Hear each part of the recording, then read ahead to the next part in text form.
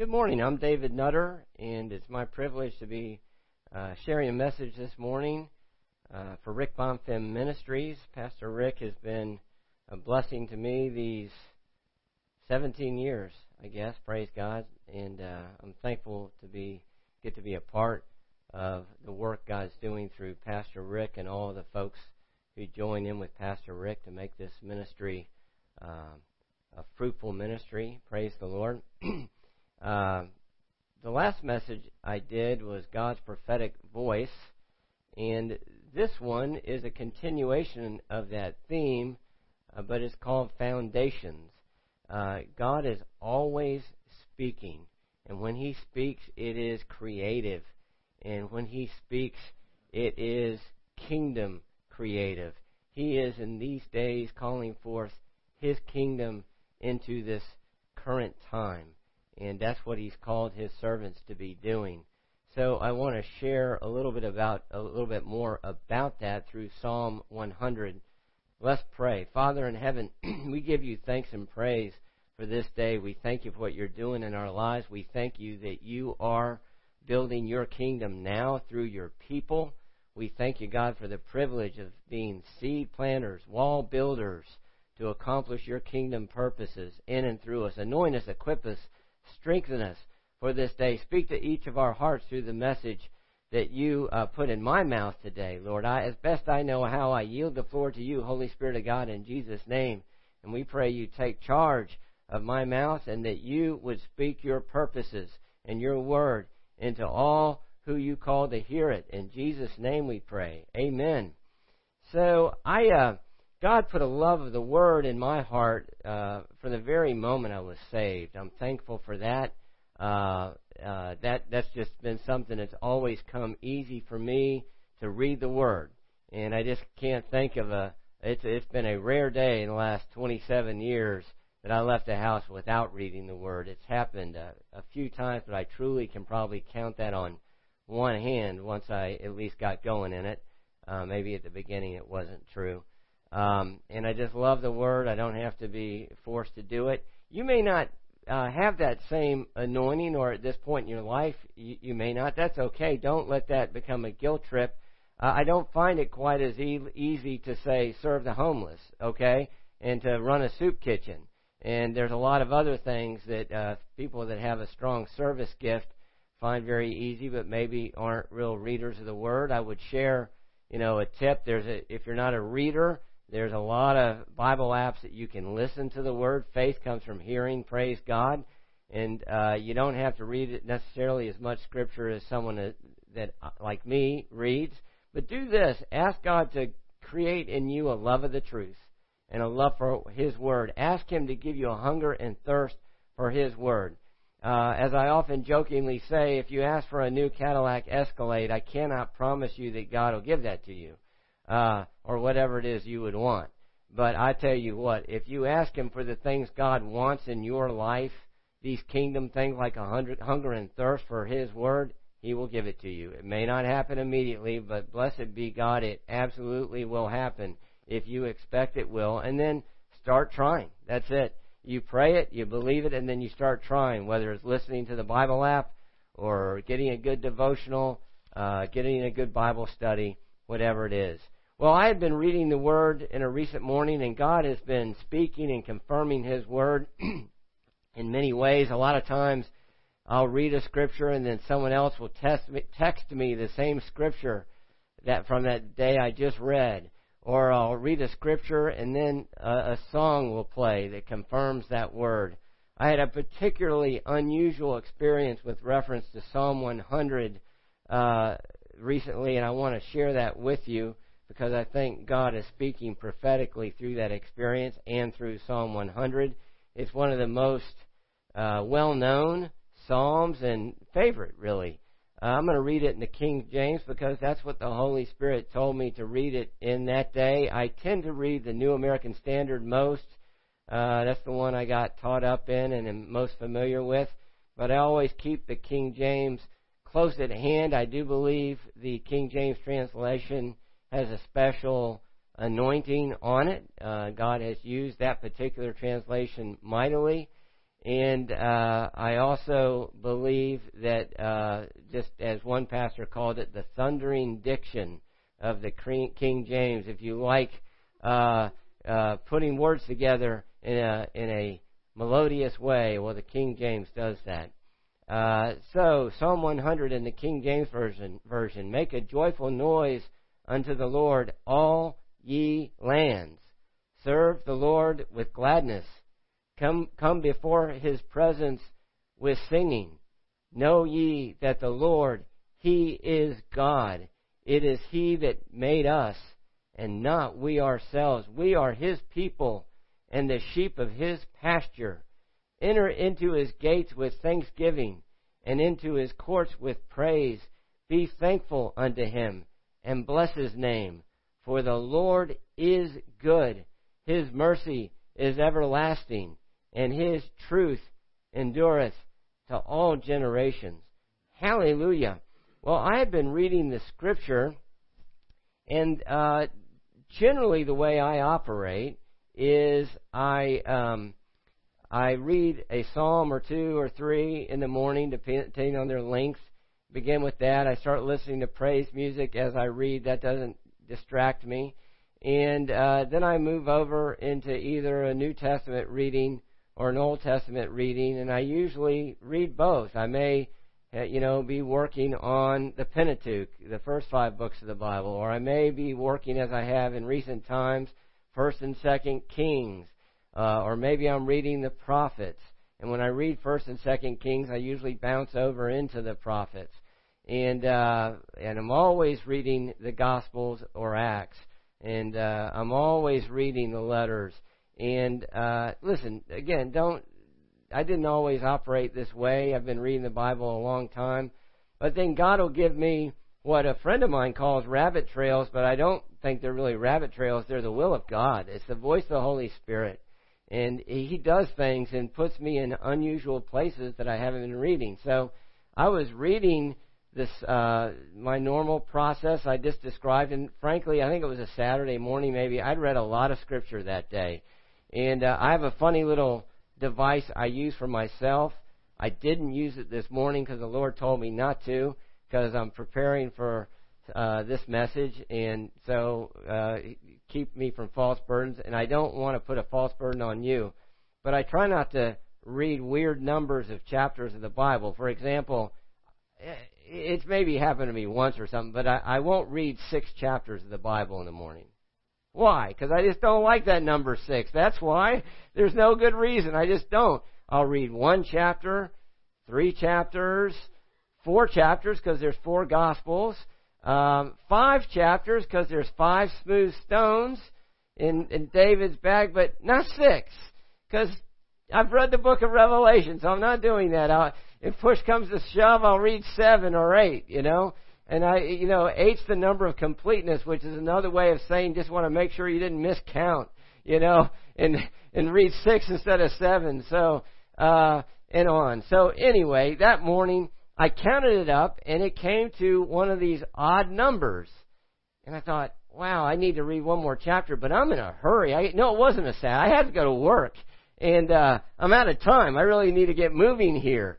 And one way a pastor taught me a long time ago, one of the best ways to start getting into the Word is in prayer, is give yourself a full hour before you need to do anything to get your day started, like the normal stuff we all do, like taking a shower.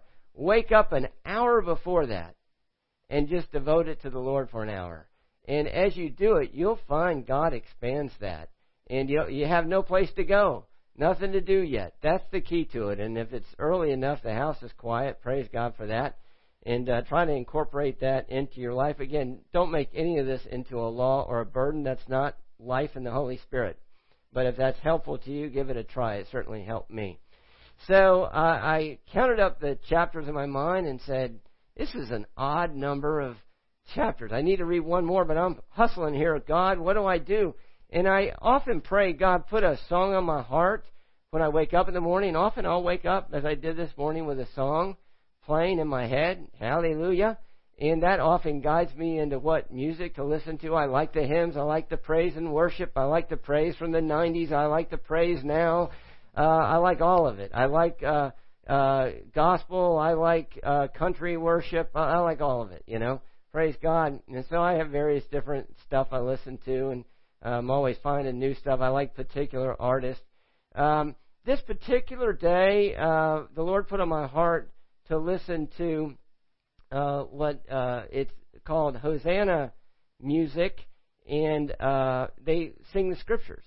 And it's Integrity Publications puts it out, and you can go to Hosanna Music and find albums where they're just singing the Psalms, basically singing the Word of God, and it's really cool. So I'd put that on. I'd listened to it before, but in no sense do I have it memorized or anything like that. It's just background to me. And sometimes I'll be reading the Word, and suddenly the song I'm listening to catch my eye, and I'll put the Bible down, and I'll just start worshiping the Lord and letting that song minister to me, the hearing the Word or the praise, and pick the Bible back up. So that was playing in the background. I wasn't really listening to it. And the Holy Spirit said, well, go to Psalm 100. And that's short, and it's a good way to complete your reading. And I felt like the Holy Spirit was saying King James Version today.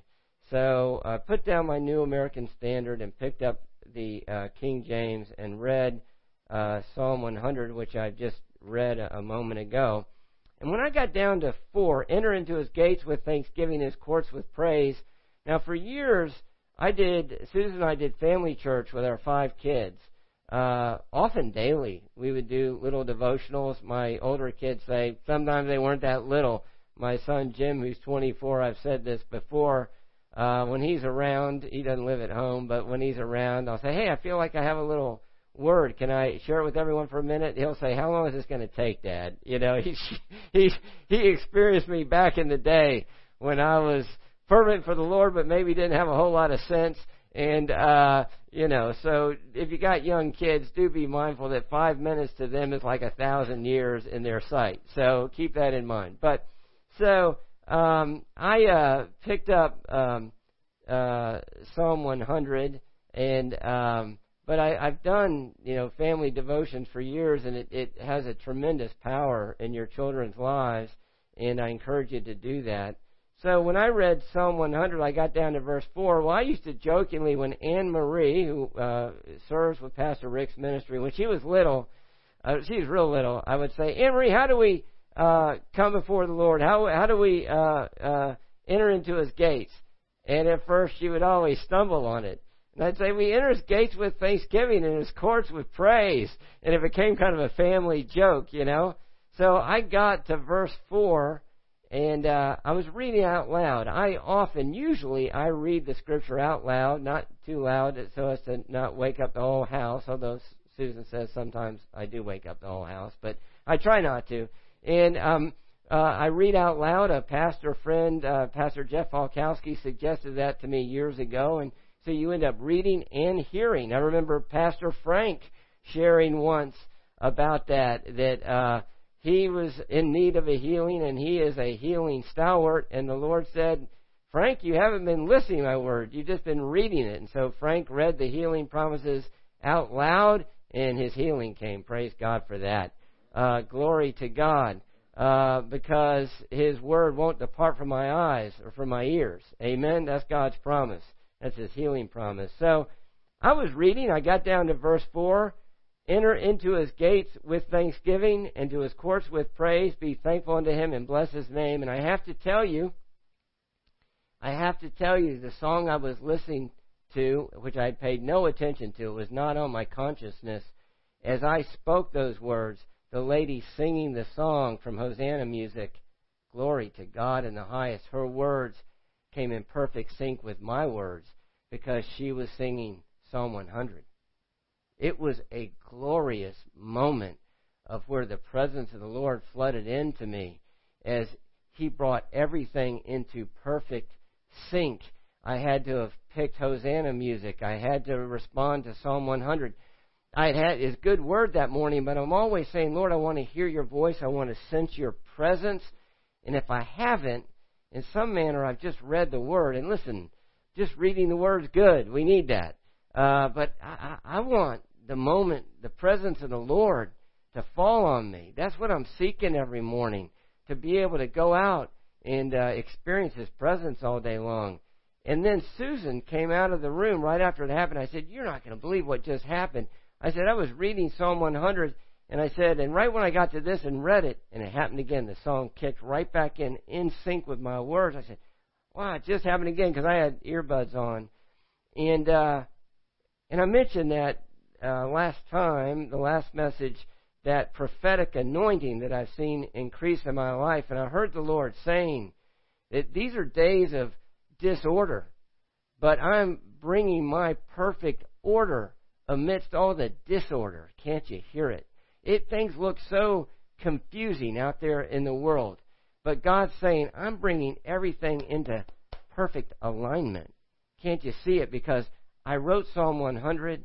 I called the people that put Hosanna music to prepare these albums before the world was even framed. And I put on your heart to start playing those and to read this word. And I brought it all together like this in perfect harmony. I wonder if He'll do that for all aspects of my life and your life. Yes, He will. Here's a prayer I pray often. I prayed it this morning. God, I pray for your holy order in my life today. And the wife of Susan and me and Jane and Jim and Nancy and Amory and Laura Lillian and my mom, whom we call Nana. I pray for your holy order over this day, Lord, that we would be at the right place at the right time at all times. Lord, I pray that you would give us the right word in every situation, that we would know when to speak and when not to speak. Oh, God, set a guard over my mouth. Keep watch over the door of my lips, because I know I talk too much. Oh, God, set a guard over my mouth. Keep watch over the door of my lips. Show me when you want me to be silent as before shearers. Oh, God, give me your wisdom, your shrewdness, so that I would know when to speak and when not to speak. Lord, keep me from casting pearls before swine. But, oh, Lord, my God, give me words to speak with boldness and courage, that I might speak forth the mystery of Christ with all confidence, while you extend your hand to heal, and signs and wonders take place through the name of your holy servant, Jesus. Hallelujah. Glory to God. Somebody shout hallelujah. I'm expecting Him to answer those prayers. I'm expecting Him to bring holy order over my day when I pray that. And so when I went to work, I was praying, God, show me your good works. Show me your holy order over this day. And I was mediating for a guy that started using me. You know, I've been mediating 17 years. Almost from the beginning of my practice, this fellow has worked with me, and he doesn't live in the city. He's out of the city, but from time to time will use me. So it was great catching up with him. And there were a couple other guys around that I knew from long ago, and I was visiting with some in the hall while I was waiting for this fellow to use me and to come out and pull me back into his room. He was talking with his client, and this another guy that had worked with me for years came walking up and said, "David, it's good to see you. I'll never forget that testimony you told me about the lady who was taken captive by the Fulton County courthouse shooter back there. Tell us that story again." So I'm standing in a hallway, and there's 4 or 5 lawyers standing around, and what the man's asking me, I know he's a Christian, he's asking me to give a testimony of God's goodness right there in the hallway. Well, you know, you have a choice then to either do it or shrink away in fear. When God opens a door like that, I've learned to go through it. I learned that from Pastor Rick. And so I gave Ashley Smith's testimony. You maybe read her book. You maybe have seen the movie that was made about her life. But she was taken captive by Brian Nichols. At the time, she was addicted to ice, to methamphetamine, which is devastating. Ice is one of the most virulent forms of it, and you basically can't get off of it. It destroys your life. She had grown up in a Christian family, but her life had taken a left turn. And but that day when she got kidnapped in the middle of the night by Brian Nichols, the Fulton County courthouse shooter, back there in 2005, She was reading The Purpose-Driven Life, trying to figure out life. And the week before, I later learned, her Aunt Kim, who's a great Christian lady, and her ladies group were praying for Ashley. And one of the ladies in the group said, God, you're just going to have to show out for Ashley. I don't know, but you got to do something big to get her attention. Well, she got kidnapped by this man. It was worldwide news. And she didn't know, if she was going to survive or not, and whatever other horrible things would happen. And he asked her if she had any drugs, and she said yes, she had methamphetamine, ice, and he didn't know how to use that. That was not his drug of choice. And he asked her to set it up for him to show him how to use it. And as I understand it, methamphetamine's an upper. Hitler used that on his troops in World War II and made them wild, manic, And so she set it up, and he asked her would she like to use the drug. And she said she heard a voice. And I'm just recounting this in the hallway at work. She heard a voice, and she knew it was Jesus, who said to her in her head, it'll be the last thing you do. And she said, no, I don't want to use it. And he said, okay. And he used it, and it operated much like the drug Ritalin can work on hyperactive youth.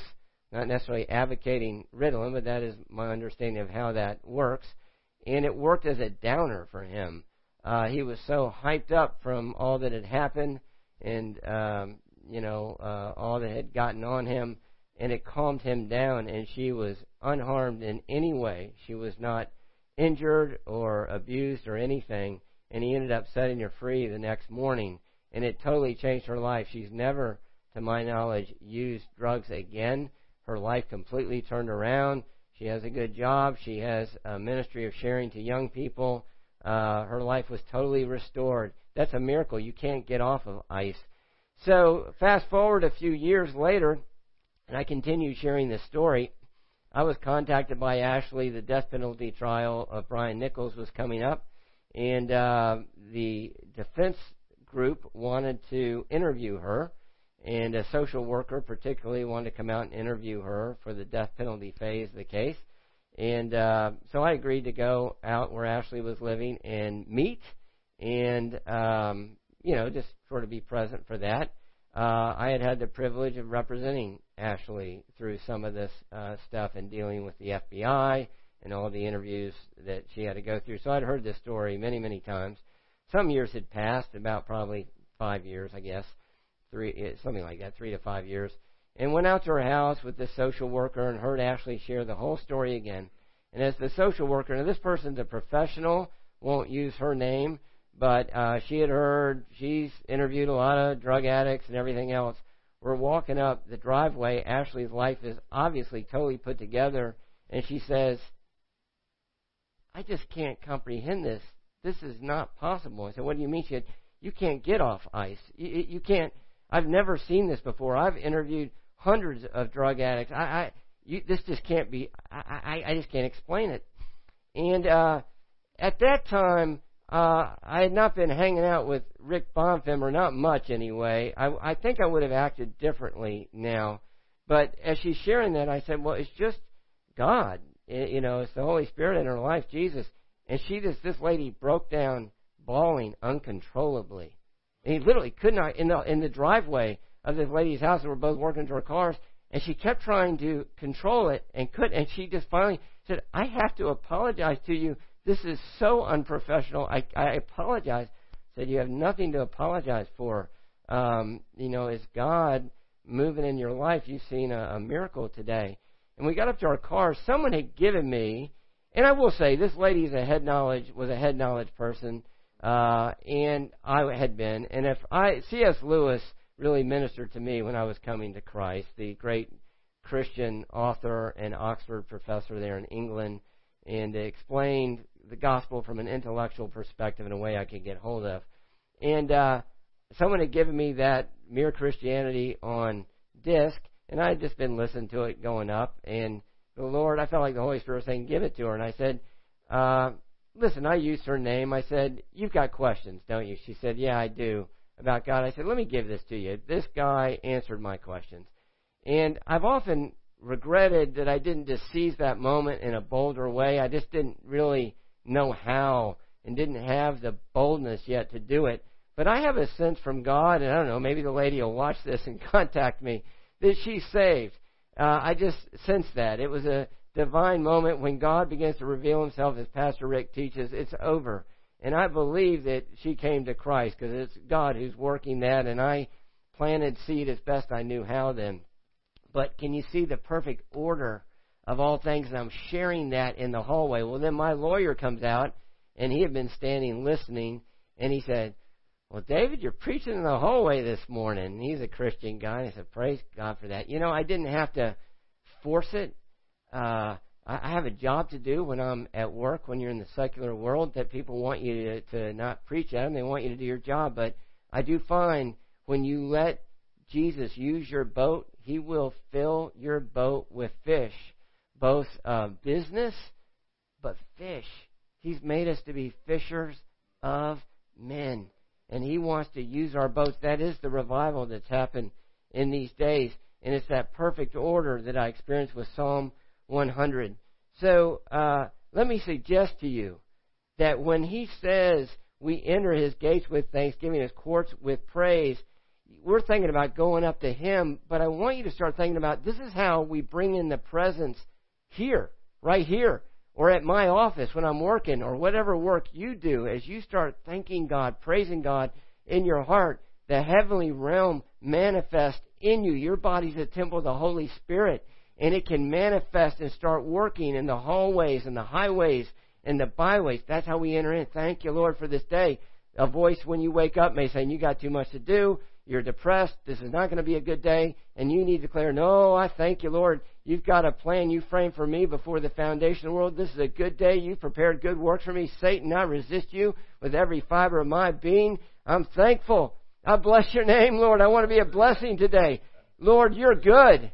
Your mercy endures forever. Thank you for your mercy in my life. I'm a mercy giver. May your mercy flow in me, to me, and in me, and through me into other lives today. I choose mercy. I pray my family, we'd all be mercy givers. We'd let people in traffic. Amen. And Lord, your truth endures to all generations. Praise God for that. His truth never fails. And so let me submit to you that we have a choice. He wants us to be glad in him. And so what's the foundation stones? Well, verse 3. He made me. I didn't make myself. He's my shepherd. We need to orient to that, because you're hearing in the world, and our young people are being taught, oh, there's no creating God. It's all just stuff and is evolving. Well, that mindset will get you doing things like killing babies even after they come out of the womb. That's evil. God created. It'll get you believing stuff like we're running out of natural resources. Well, listen, God created it. We're not running out of natural resources. But this has been something the devil's been putting fear in man's heart from the very beginning, because if you don't believe in the creating God, you don't believe in his goodness, you don't believe in his provision, you start worrying about overpopulation. And the solution for that is, Bill Gates has said that he has an ideal population number for planet Earth. The problem with that is he's going to have to do away with several billion people in order to get to his number. Well, that's just the same old stuff that we've been hearing forever. But no, God says, be fruitful, multiply. I will supply. You're not running out of anything. I remember 50 years ago when we went through an oil crisis that the actor Gregory Peck, I love Gregory Peck's acting and To Kill a Mockingbird and all that, but he was standing in front of an empty oil reserve tank claiming in the early mid-70s we were running out of oil. We had gas lines and all that. Because back then it was we're running out of oil, so we need to conserve. It wasn't that we're destroying the earth with it, we're running out. Well, no, we're not. It turns out we're producing so much more oil now than we did then. So now what the enemy's done is flipped into, well, you shouldn't use oil because it's very destructive.